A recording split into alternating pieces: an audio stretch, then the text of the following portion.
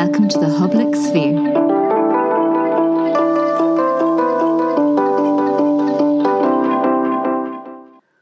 Welcome to the Public Sphere, a podcast brought to you by researchers at Trinity College Dublin's Long Room Hub. My name is Claire Moriarty and I'm an Irish Research Council postdoctoral fellow at the Philosophy Department at Trinity, working out of the Hub. This is the second episode of the series, which is focused on the theme of power. Ordinarily, I work on 17th and 18th century mathematics and philosophy, but given this theme of power, in this episode I return to some work I did for the Justice for Magdalenes research group a year ago, since I think it better serves the theme than my trying to discuss power series, forcing, or any other tenuous links between my mathematical research and power structures. Magdalenes in this discussion refers to Magdalene laundries, which were institutions run by religious orders in Ireland and abroad over the last 2 centuries, and to the women who were subjected to them. The group Justice for Magdalenes was set up in 2003 to achieve 2 main objectives, which were, firstly, to bring about an official apology from the Irish state, and secondly, to establish a compensation scheme for all the Magdalene survivors. Justice for Magdalenes Research, or JFMR, was set up after these goals were achieved to advance and continue the education of the public on these issues. In this podcast, I catch up with 3 of the leading figures in Justice for Magdalenes on an afternoon in late August, following the completion of a major project by the group, to ask them about the role of power in their research about Irish institutions, their advocacy of survivors of Irish carceral institutions, and for their thoughts on the relations between research, activism and advocacy. As a quick content note, please be aware that this episode includes references to sexual violence, institutional abuse and wrongful imprisonment. We begin the interview with Catherine O'Donnell introducing herself and her connection to the work, followed by similar introductions from Claire McGettrick and Maeve O'Rourke.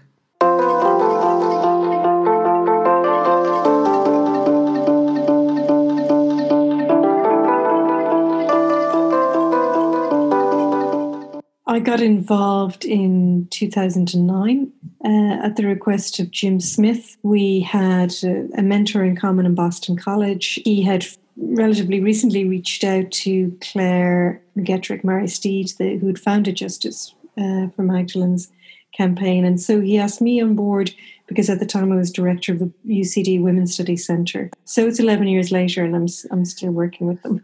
It's been a very long year. And then, so what do you do ordinarily then when you're not working on these issues? You know, who are you and what's your job? I'm an academic who works in University College Dublin. I was 10 years director of the Women's Studies Centre there, and now I'm very happily ensconced as associate professor in School of Philosophy. My title is History of Ideas, and that's what I lecture and research on. Brilliant. Thanks a million. So what about you, Claire? How did you get involved, or what are you doing now? Well, what I'm doing now is I'm doing a PhD in sociology on adoption in University College Dublin as well. I was involved in an adoption activist organisation back in the early 2000s, around which time Mary Raftery's story broke about the Hyde Park exhumations, where we originally thought that 133 women were exhumed for the sake of a property development. However, Mary Raftery revealed that it was actually 155 women and that they didn't have death certificates for 75 of them, that 23 of them were only under Magdalene religious type names. So a few of us in Adoption Ireland, as it was at the time, the adoption activist organisation, decided to get involved, and there was myself, Mary Steed, and Angela Murphy. So we approached Margot Kelly and Blonde Nicaneda, who were sort of part of the original Magdalene Memorial Committee, founded in 1983, when they would have been involved in trying to put a stop to the exhumations and order and try and organise a public service for the women. And we sort of resurrected the Magdalene Memorial Committee, and sort of within a year we became Justice for Magdalenes because survivors started contacting us and Memorial didn't seem appropriate anymore. Okay, so the work found its way to you then eventually. Yeah. And so what is the PhD then? So it's predominantly around expert knowledge on adopted people, focused on sort of how adopted people are constructed I believe that impacts here in Ireland, in the UK, in terms of how adopted people are sort of constructed, how adopted people are managed, i.e. we have no right to our birth certificates or our adoption files, which are in fact our personal data. And Maeve, what about you? What are you doing and how did you get involved with this set of issues? I am currently a lecturer in human rights at the Irish Centre for Human Rights in NUI Galway. I've been there since April 2018. Before that, I spent a year and a bit as Senior Research and Policy Officer for the Irish Council for Civil Liberties. And before that, I was doing a PhD, and before that, working as a barrister in London. So I continue to practice a very small bit. I'm involved in a case at the moment against Ireland at the UN Committee Against Torture on behalf of Elizabeth Coppin, who's a survivor of a county home, an industrial school and 3 Magdalen laundries. And it's a great opportunity to air all of the legal issues that I have worked on now for 10 years with Justice for Magdalenes and then Justice for Magdalenes research. So I came to working with Jim, Mary, Catherine and Claire in 2010. I went to America to do a master's in law, and I just was really captivated by the people who were speaking out that summer in 2009 about the industrial schools and how that sat with my view of what human rights work was. I suppose what I just assimilated from my studies, and it didn't add up to me, or it made me stop and think human rights isn't just about working internationally in relation to things that are happening in other people's countries.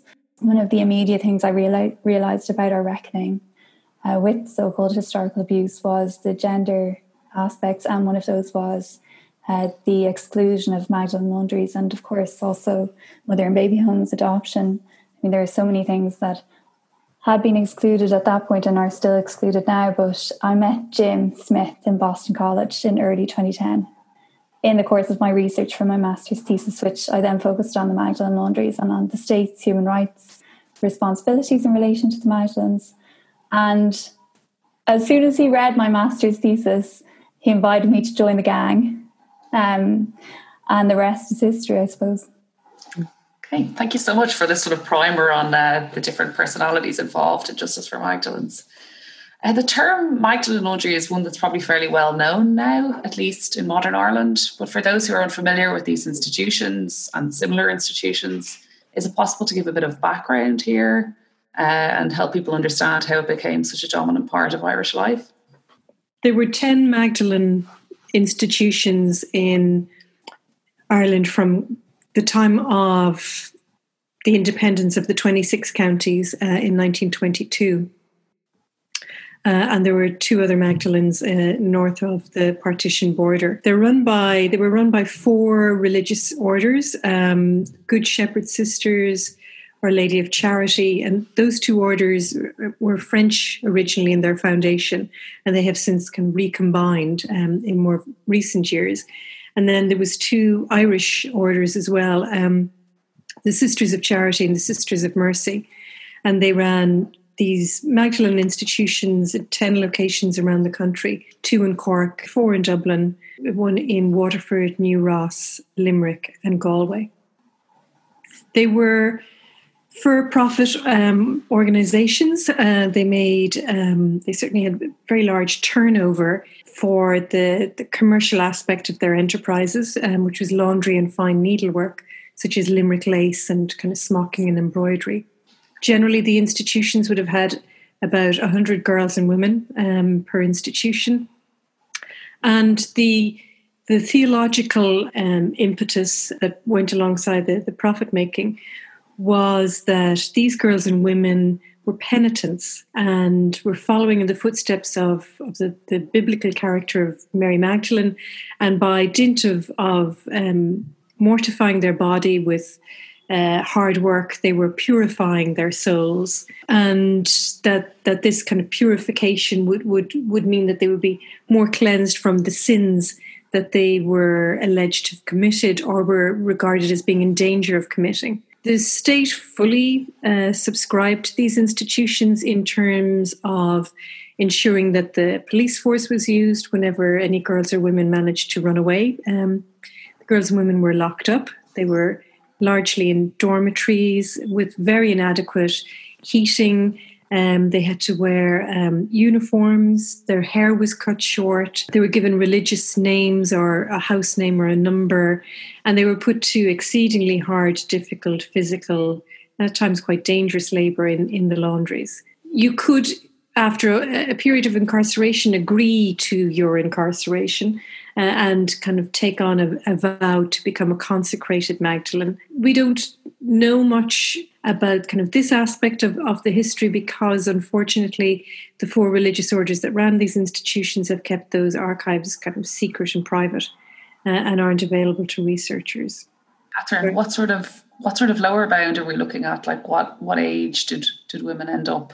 Well, the state report that inquired into state involvement in the Magdalene laundries, it's known as the Interdepartmental Committee report or the McAleese report, that found that there was girls as young as 9 committed. In the oral history project that we've conducted with the help of the Irish Research Council, we have interviewed many women who were put in as girls, aged 11 up to 14, because they were the victims of incest or rape or sexual molestation. And again, according to the lights of kind of the theological view of these Catholic religious orders, these were then damaged goods. And even though all these orders also ran residential institutions for children, girls weren't put into those institutions. I did speak to one nun who said you couldn't put in a girl like that in with more innocent children. So they were seen, again, according to the theological view, as being in ways stained or even having a certain amount of guilt, which again is quite common in many cultures, that girls and women who are victims of sexual violence are seen in some ways to have elicited or incited or asked for it. So these Magdalene institutions were largely kind of secret in that they were behind high walls. There was many other things happening on the campus, so-called orphanages or residential schools or industrial schools. The only one that was kind of a standalone Magdalene that advertised itself as such because it had Magdalene Asylum in gold Gothic lettering on its gable wall was the Magdalene Laundry run by the Mercy Order in downtown central Galway.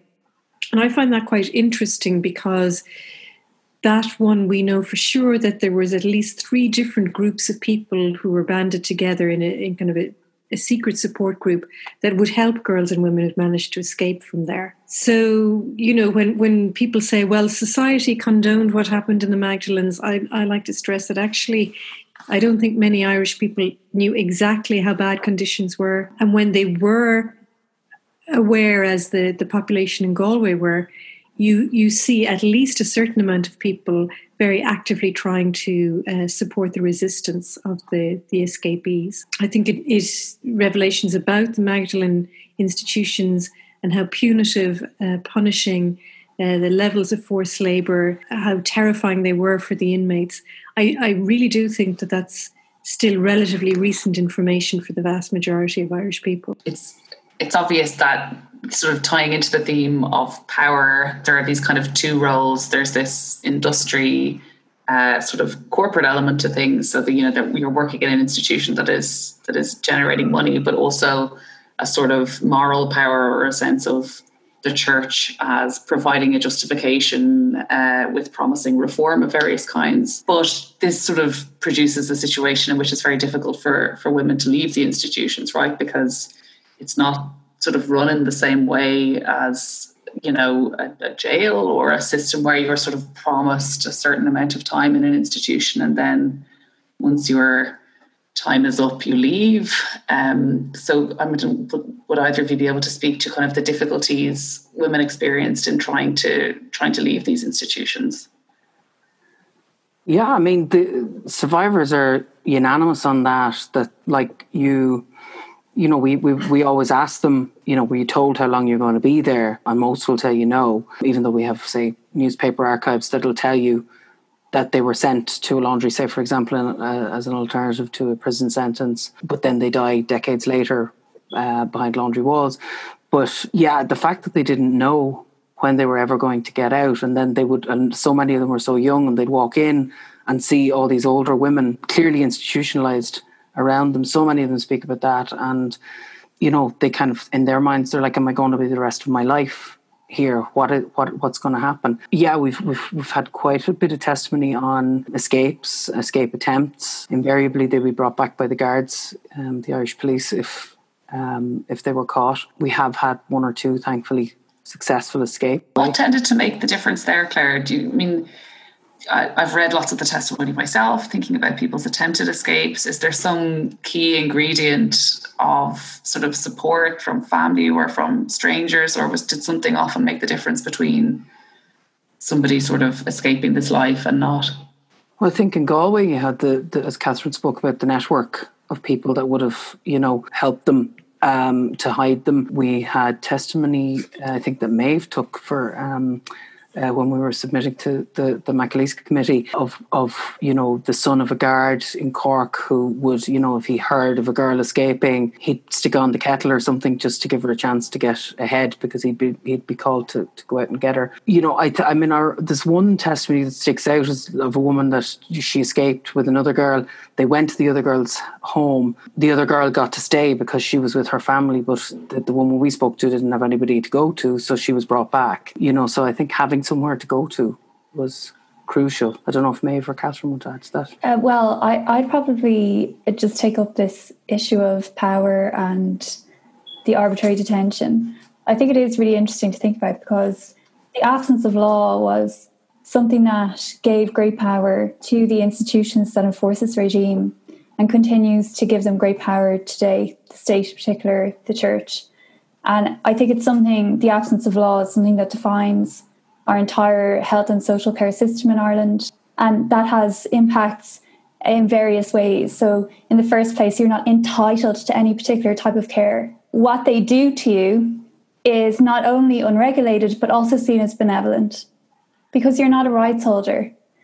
You're someone that the powers that be has chosen to generously respond to. When they do respond to you in whatever way they choose to, you don't actually have anything set down in law about how you are to be treated. So the most basic requirements, when someone detains someone else, obviously it's usually the state, but through various regulation in social care in particular, it can be with the authority of the state these days. Like the most basic requirements of the right to liberty, the right not to be arbitrarily detained, or that you would know why you were detained, how long you were detained for, that you would have regular reviews, that you'd have the right to challenge your detention. The fact that those laws didn't exist meant in the past and means now that the powers that be again act as if what happened didn't happen. So the Irish state now contends that there was no confinement in a legal sense in the Magdalen laundries. I do think it's important to kind of meditate on that there's massive power that comes from the absence of law. And that requires the guards to be willing to act in the absence of law. It requires, all the state bodies that acted in the ways that they did, that supported the Magdalen laundries, that made contracts with the nuns, that the factories inspectors who went in and checked the status of the machinery. It required them all to act happily in the absence of any law allowing this detention of girls and women. And today in Ireland, I would say, if I was asked to kind of name, the top kind of most significant, most serious human rights violations that are in our DNA, one of them absolutely is arbitrary detention. I mean, it's well known, and it's being called out for so long now by the Law Reform Commission of Ireland and others, that we have no legal regime still for detaining people in health or social care settings apart from psychiatric institutions, in very few circumstances in prison. And yet we all know that people are detained every single day of the week in places that are, say that they're for health and social care of people. So yeah, that's just one thing I would add on the detention front.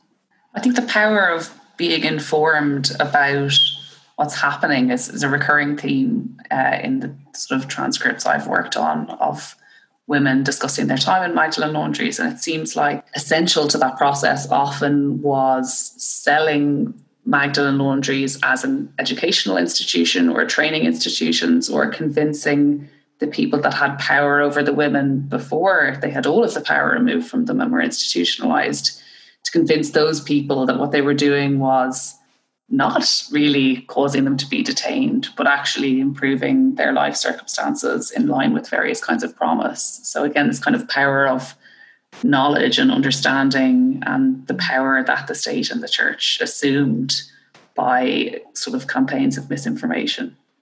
Yeah, and I think seeing children and women as sub-constitutional rights holders or something, because you really could never lock up a load of grown men in a Magdalen laundry and say that it was for their own education or welfare without it being actually seen as them being locked up and then you needing to justify why and all of that. So like, the idea that you could force people into incarceration in order to educate them is an idea, I think, that only could possibly apply in our culture to particular groups of people. I think, especially thinking about the law again, it seems like laws are things that belong to people. And again, there was sort of an intentional campaign often to make people not understand themselves as people. So by removing their name, by telling them to forget about their families, by giving them a number instead of a name, it seems again to be the kind of project in which people come to understand themselves as not the kind of things that have rights, not the kind of people that the state or any institutions have obligations towards as well. Or maybe also not their families. I mean, once you're in a Magdalen laundry, there was literally nothing you could do about it. So even if you did realise that, I mean, what are you going to do? But even people on the outside, maybe, in their ability to agitate, I don't know, Catherine probably has more of a thought on that. I think I was very surprised, and it was a lesson to me as a junior lawyer that I will take with me throughout my career. When I met women for the first time in London, they had been to solicitors. So they absolutely did understand that they had been wronged. And people have been to the guards and they have not received the responses that they should have. Maeve said, in the Irish state's DNA, there's the will or impulse to lock up people, to be carceral. And then those people are subjects or objects, don't have rights, don't have agency. I think also deeply embedded in the Irish state's DNA is the privatisation of care of the most vulnerable, because the state paid top dollar to these religious orders to do the social welfare and care and education and medical hospitalisation and medical needs of the Irish population right throughout the 20th century and into the 21st century. I was just going to say, not something that's disappeared. And the state, privatizes this, so it means the religious orders make profit on it. And the state also thinks that it is therefore not culpable or to be held responsible for when these systems fail. So we saw with the Louise O'Keeffe case how viciously the state denied that it had anything at all to do with the national education primary school sector. That in fact they had privatised this, and it was up to each religious parish board that ran these national schools to be the people who were put in the dock when the systems failed. And the system failed Louise O'Keeffe and other children in horrendous ways, and she was sexually abused by the principal of the school. And the state actually legally argued that it had no culpability because it was, in effect, had outsourced to a private concern, to the extent that they were prepared to countersue her when she lost in the Irish courts for costs. It's a case that was patently in the public interest, and they left her hanging for a number of weeks with this enormous tens of thousands of euro bill for taking this case. So, and they're continuing to deny justice to the people who were raped as primary school children because of an exceedingly narrow interpretation, their own policy interpretation of the case, saying unless a complaint had been made and the school board did nothing about that complaint, nobody is entitled to redress or compensation. So the state civil service, the deep state, if you like, seems to, I think, in a really disturbing way, continue to operate this policy of paying for-profit organizations to care for the people who most need care in our society. And a terrible example of that is direct provision, where the overwhelming amount of direct provision centres are for-profit run concerns. That's something that we kind of had to learn the hard way through our campaign, that it's not just about convincing politicians to do the right thing.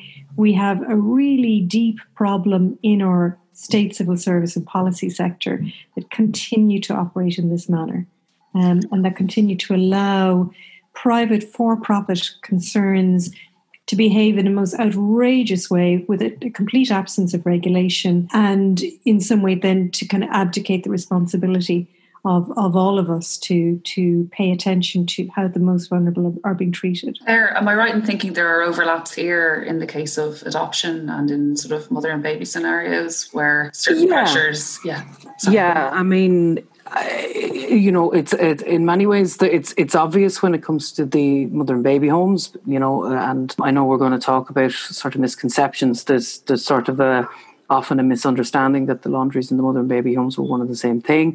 I think the operation of the mother and baby homes they had laundries on site, but it wasn't necessarily a sort of a business sort of a thing.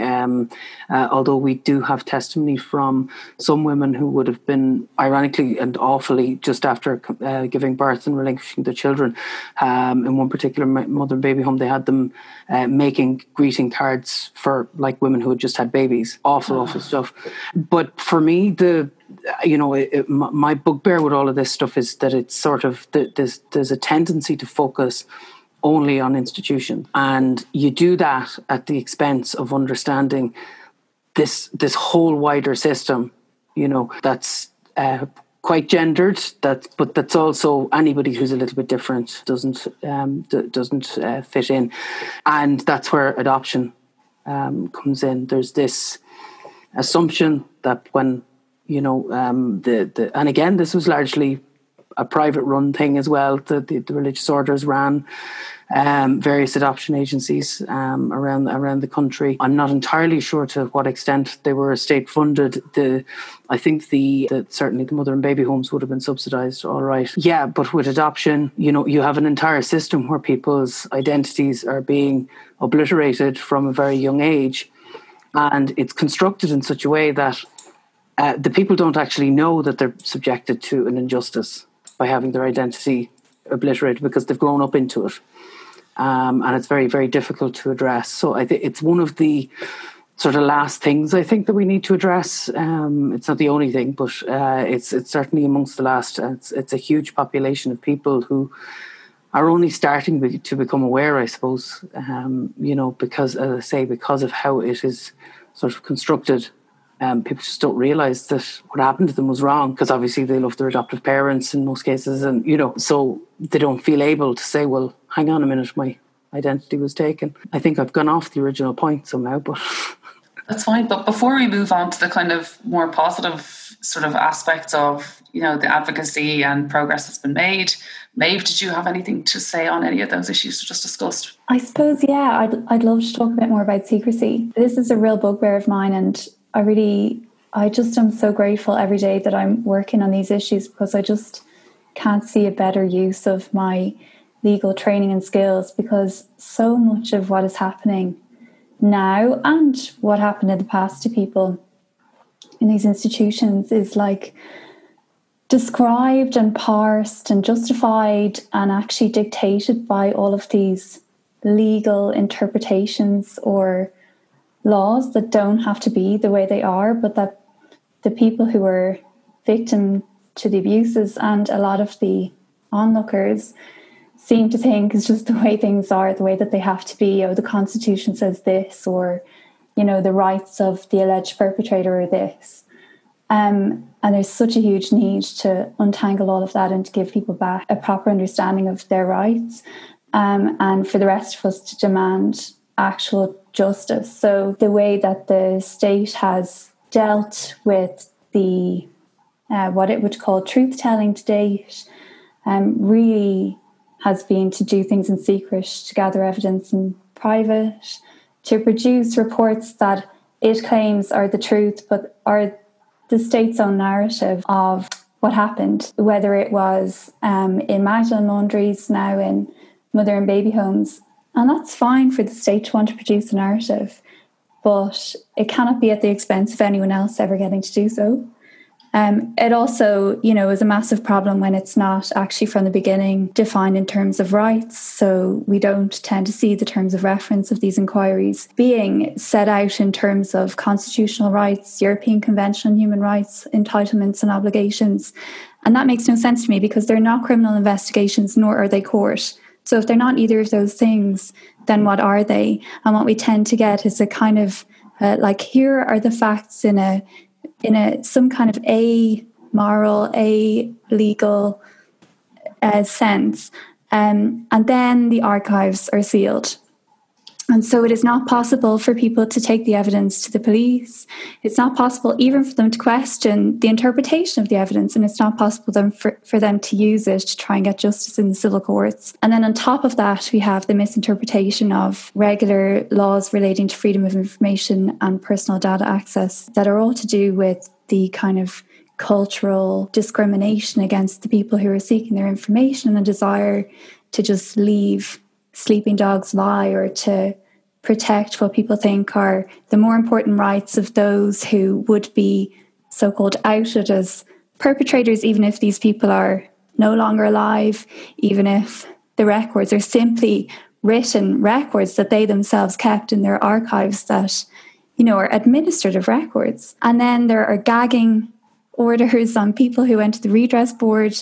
It's a criminal offence for people who give evidence to the mother and baby homes to repeat that evidence in public, or for evidence given in private to be published. So the list goes on, and there's a real need to stop this practice. And for the very first thing that happens when the state claims to want to address abuse, for that to be truth-telling. Because nothing else that you do, if it's not accompanied by truth-telling, has legitimacy as a form of redress. It seems amazing that you have this almost sort of abuse of the word narrative, right, where you have this kind of, political and legalistic narrative provided or needed by various actors at a kind of state level, but completely at the cost of a much more natural understanding of narrative, which is people's ability to understand where they've come from, what their backstories are, who they are as people. It's sort of, there's great power in understanding the facts about your circumstances, especially when you're looking to pursue redress or justice. And to have those sort of basic facts of your existence and your circumstances denied and kept in secret seems, an enduring abuse above and beyond the kind of specifics that people claim sometimes. So it's obvious, I think, how the theme of power relates here. We've looked at lots of different versions of that: state power, the power of religion, sort of a sense of a moral power narrative, given to women about their own redemption.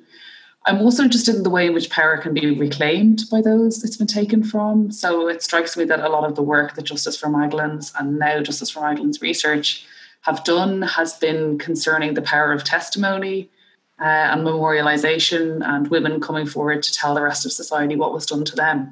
Can you speak on that dimension of things at all, and kind of some of the progress that's been made and how those ends have been achieved? I think a central thing that Justice for Magdalene's did was to follow the ethos of Claire in particular, and Mary too, of course, that survivors came first. Their needs, their wishes, their safety came first, and also allied with that, let's empower them to deal with the McAleese Commission. So Claire did up the most amazing kind of guides and Mary did newsletters informing people how to engage and kind of what was going on. And then also when Justice John Quirk was given the job of designing a redress scheme, Claire designed a whole load of guides for allies and survivors to deal with the Quirk Commission of Inquiry.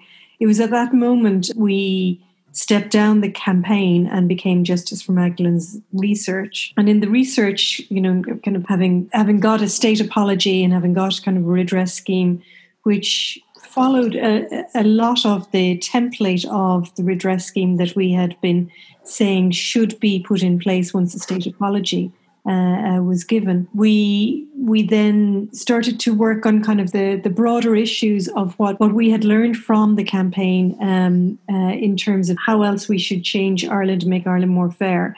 And again, the survivors are central to that.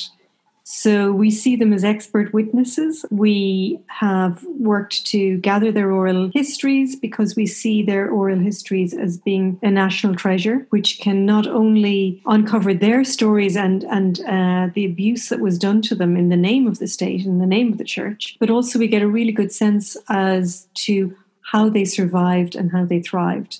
What were the strategies and what were the principles and what were the practices by which they became the amazing women they managed to become. The redress scheme that, for the most part, we think Cork did very well, even though Maeve and Claire can speak to where we have issues with it. One of the central things that we argued in our draft redress scheme was that the women should be allowed and facilitated to meet each other, because so many of the women had said that they really wanted to be in touch with others who'd had the same experience, that once they got out and got away, they had never been able to keep contact with those still in the institution. So they were wondering, did other people survive them? They often didn't have the real names of the girls and women they worked alongside. And they wanted to kind of care for people they'd never really got to know that well, because the rule of silence was so strongly enforced and the work was kind of so intense and all present. They wanted to reconnect with those people, but they also wanted the validation of other people who'd also suffered the same things. They wanted to meet them on those grounds as well. So I understand how community could be such an important thing, to emerge from that circumstance. Claire, do you have any thoughts on sort of bringing people together in that way? How has that work with Justice for Magdalene's been carried out? How have you sort of brought people together? It's funny because we never set out to be, we've from day one we said, look, we're not a so-called representative group. We're here to advocate. We're here to open the door to justice for everybody. But of course, survivors find their way to your door. And of course, you fall in love with them straight away and you don't, you never turn anybody away. And, so I suppose we would have always been dealing with them on an individual basis up until, I don't know, about 2012 thereabouts, at which point we had decided, thanks to the advice of Raymond Hill, a barrister who was working with us pro bono, and Maeve's urgings as well to gather testimony to submit to the McAleese Committee. So we decided to gather as many of them as possible together for that process. And the minute we did, it was phenomenal to see them, interact with each other, to see them,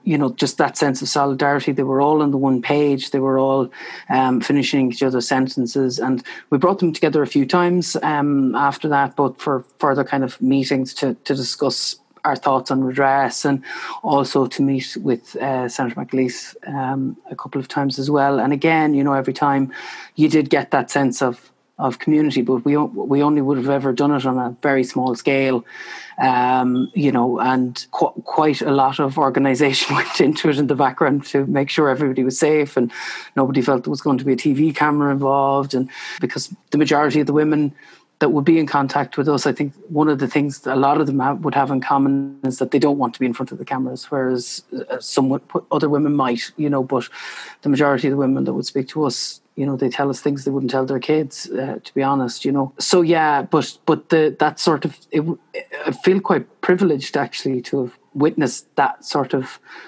camaraderie, sense of community between them just so early on, and it was instantaneous. Like they're amazing to each other, and it was, I think, around then that we realized, like, one of the hallmarks of a Magdalene survivor is you're talking to one because she's like always thinking of somebody else and think, gosh, I thought I had it bad, she had it worse.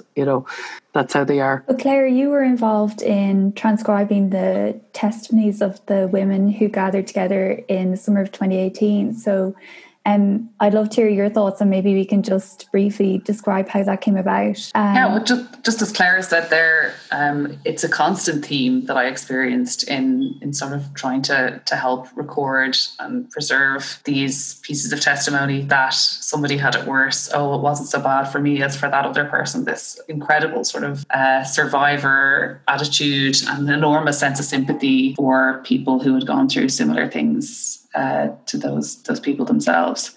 And you can sort of understand why it would be so important then to have that aspect of community, because, you know, community memory is a powerful thing, to have your experiences, which are so often denied by the state and various other kind of operators, legitimized just by the fact of the other people who went through it with you, you know, to be able to finish each other's sentences, remember the name of the person this anecdote happened to, that kind of thing. It's just so important in establishing a sense of shared history and, you know, understanding what happened there. So yeah, I came into doing that work through Catherine, who I was lecturing a course with completely accidentally. I mean, I work in philosophy of mathematics, so it has been one of the greatest privileges for me to get out of that abstract work and, you know, come to understand this really vitally important aspect of Ireland and the history of Irish women. It's enriched my understanding of my country and of the sort of people I consider my own people enormously. I'm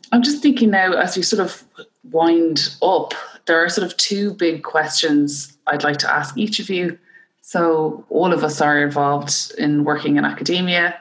There are obviously misconceptions about what people do, but also, you know, the Magdalene laundries are a thing that have received a lot of kind of media attention as well. I'm just wondering, you know, to each of you, if there was some sort of misconception of either your work or the nature of the laundries and the institutions that you'd look to correct based on all of the incredible work that you've done with them. You know, if I give you that opportunity now, you know, I'd love to know what you thought would be something vital for the public to understand better. For me, a big thing is that I think activist academia, you know, should not be considered a bad thing, or to want to take what you know or take what you're learning in the book and actually try and apply your knowledge and skills to achieve something, God forbid, political. You know, we've done a lot of political work, and gathering together 230 Magdalene survivors in the summer of 2018, you know, was nothing short of a massive PR campaign in terms of trying to get the Department of Justice to give us the money to do it, combined with logistical. You know, we gathered a lot of people from outside academia. Of course, the Dublin Honours Magdalene's gathering was organised primarily by Nora Casey, but, you know, not to mention all of our campaigning from 2009 to 2013 for the apology.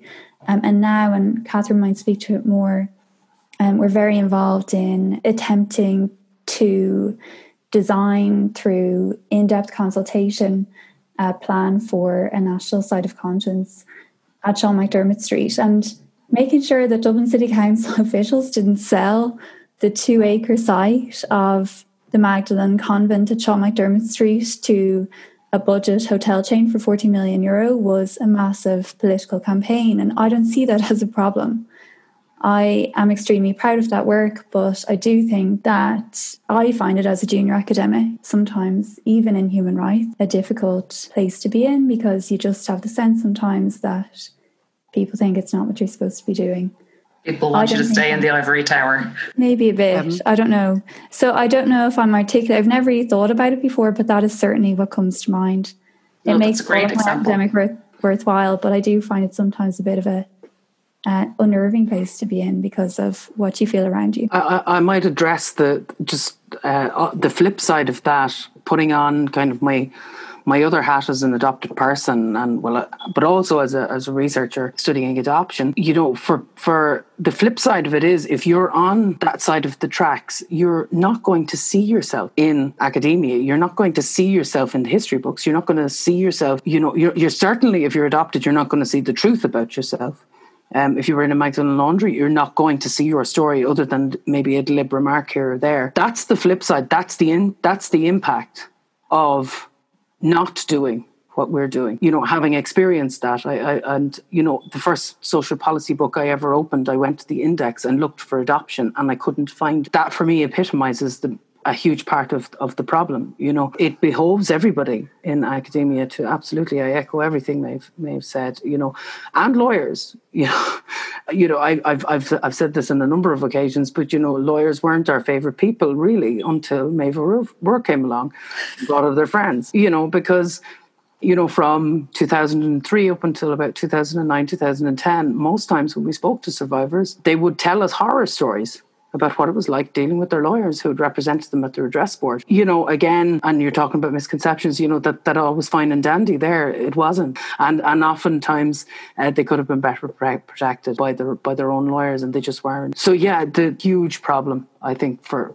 Magdalene's survivors is this misconception that they all had babies before they went into the laundries.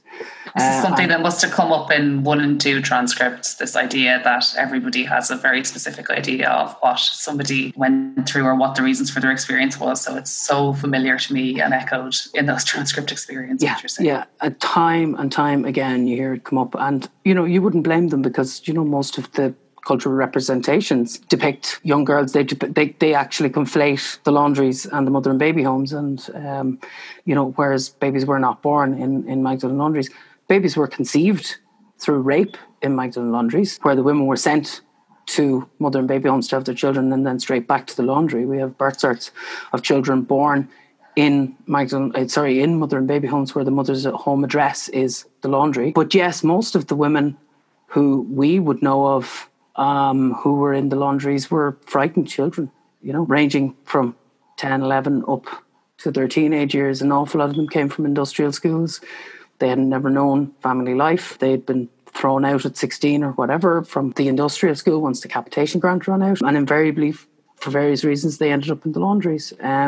So, it was I think it was like 10% was it that ended up, I can't remember the exact figure, but a very small percentage compared to what is popularly thought ended up there because they had babies outside of marriage. They don't judge anybody who gives birth outside marriage, but they just feel it's such a slight on them that everybody just assumes that they had babies, which is just absolutely not the case. Yeah, so to fight, in addition to your own battles, this kind of further issue of being misunderstood and all being sort of tarred with the one understanding. Catherine, how about you? What I'd like people to realise about activists becoming academics, in Claire's case, that was the journey she made, or academics becoming activists in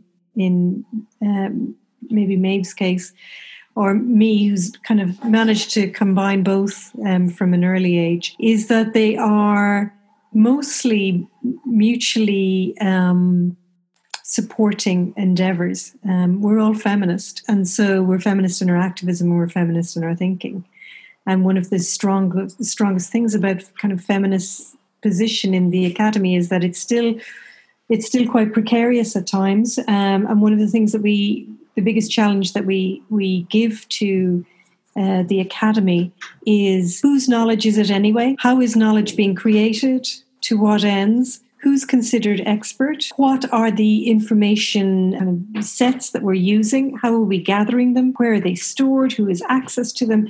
These are, if you like, academic issues. They're in the realm of epistemology, but they're fundamental to how we see our work going ahead. So it's not even that we want the Magdalens to be included in Irish history. It's nothing as petty as that. We want actually the Irish history to be completely changed because it has paid attention to the voices of the Magdalene. We want Irish law to be completely changed. We want what counts as who gets to make knowledge and be seen as reliable and expert. We want that fundamental thing to be changed. So we are asking for very, very fundamental changes. And the position of being academic activist is always going to be in tension. And there have been times in both our research and the campaign in particular, where it felt like I was selling out one side or the other, because the real difference between activism and the academy is, if you like, a different relationship to time. Activists have to be responsive, reactive. They have to work in the heat of social media, which is very fast. They have to work in kind of small, bite-sized headline pieces. And And good academic work needs quite a bit of time. It needs to consider loads of different sources and loads of different arguments, to think through the validity of various arguments, and then to kind of rebut, if you like, your own argument, be able to kind of defend and deconstruct your own argument. So it's an entirely different approach to time. And at times it can be a very tense place to be trying to wear both hats. One of the really lovely things in more recent years about this kind of academic work I've got to do with my colleagues in Justice from Excellence Research is that we've been able to build a movement of other academics, and we'd include you too, Claire Moriarty, who look like you're doing kind of quite arcane, erudite work, but have the skills and have the vision, precisely because of your academic work, to take a kind of more objective, informed and long-term view of what kind of culture, society, economy do we want to create with each other. So we've been able to build a movement around the pillars of transitional justice, to bring in people from many other disciplines, and from my point of view, most excitingly, architecture, create a collective known as Open Heart City, which is involved in thinking through what big kind of 2-hectare space right in our currently atrophied inner city, what that might mean for a re-energized 21st century Ireland. So, yeah, our aim and ambition now, moving into the second decade of working with each other, is to build a mass movement of academic activists. Most of us are being paid by the state to work as intellectuals and thinkers. So, and most academics really do want to have that transfer of knowledge where they are allowed to become socially engaged and have a public impact. So that's the next phase of where we sort of see ourselves going. Well, to anyone listening, thinking, that they might enjoy taking themselves out of the ivory tower of abstract work or, very sort of clinical, methodical study, there's no greater sense of understanding the value of training any skills up that I have come to understand above, the work I've done with you guys. So if anyone is ever on the fence about whether or not they can be useful or, to what extent it's important to try and apply things they've learned to actual cases, I can only encourage them, because it'll be as valuable to you as it will be to broader projects. If there was something you wanted to recommend people who are interested in learning more about either this advocacy or this research, one kind of source, one piece of reading material, one thing you wanted to send people towards, what would it be? Is there some one thing you think people who want to know more should read? If you click on educational resources on our website, you'll find everything there. Okay, and so I'll put links to that in the show notes. And then anything else, any sort of parting words? I'd also say the Adoption Rights Alliance website, yes. Because Claire, we just have to acknowledge an amazing combination the Justice for Magdalene's Research and Adoption Rights Alliance groups are, and Claire and Mary are at the heart of them both. And Claire in particular is just the most amazing job of public communication and public education on both of those websites. So, sorry, that's all I'd add there on the literature front. And the CLAN project is part of both of them. So there's 3 websites for your show notes, if you don't mind. Perfect. And thank you so much, Claire, for all of the work you've done on providing those things for everyone.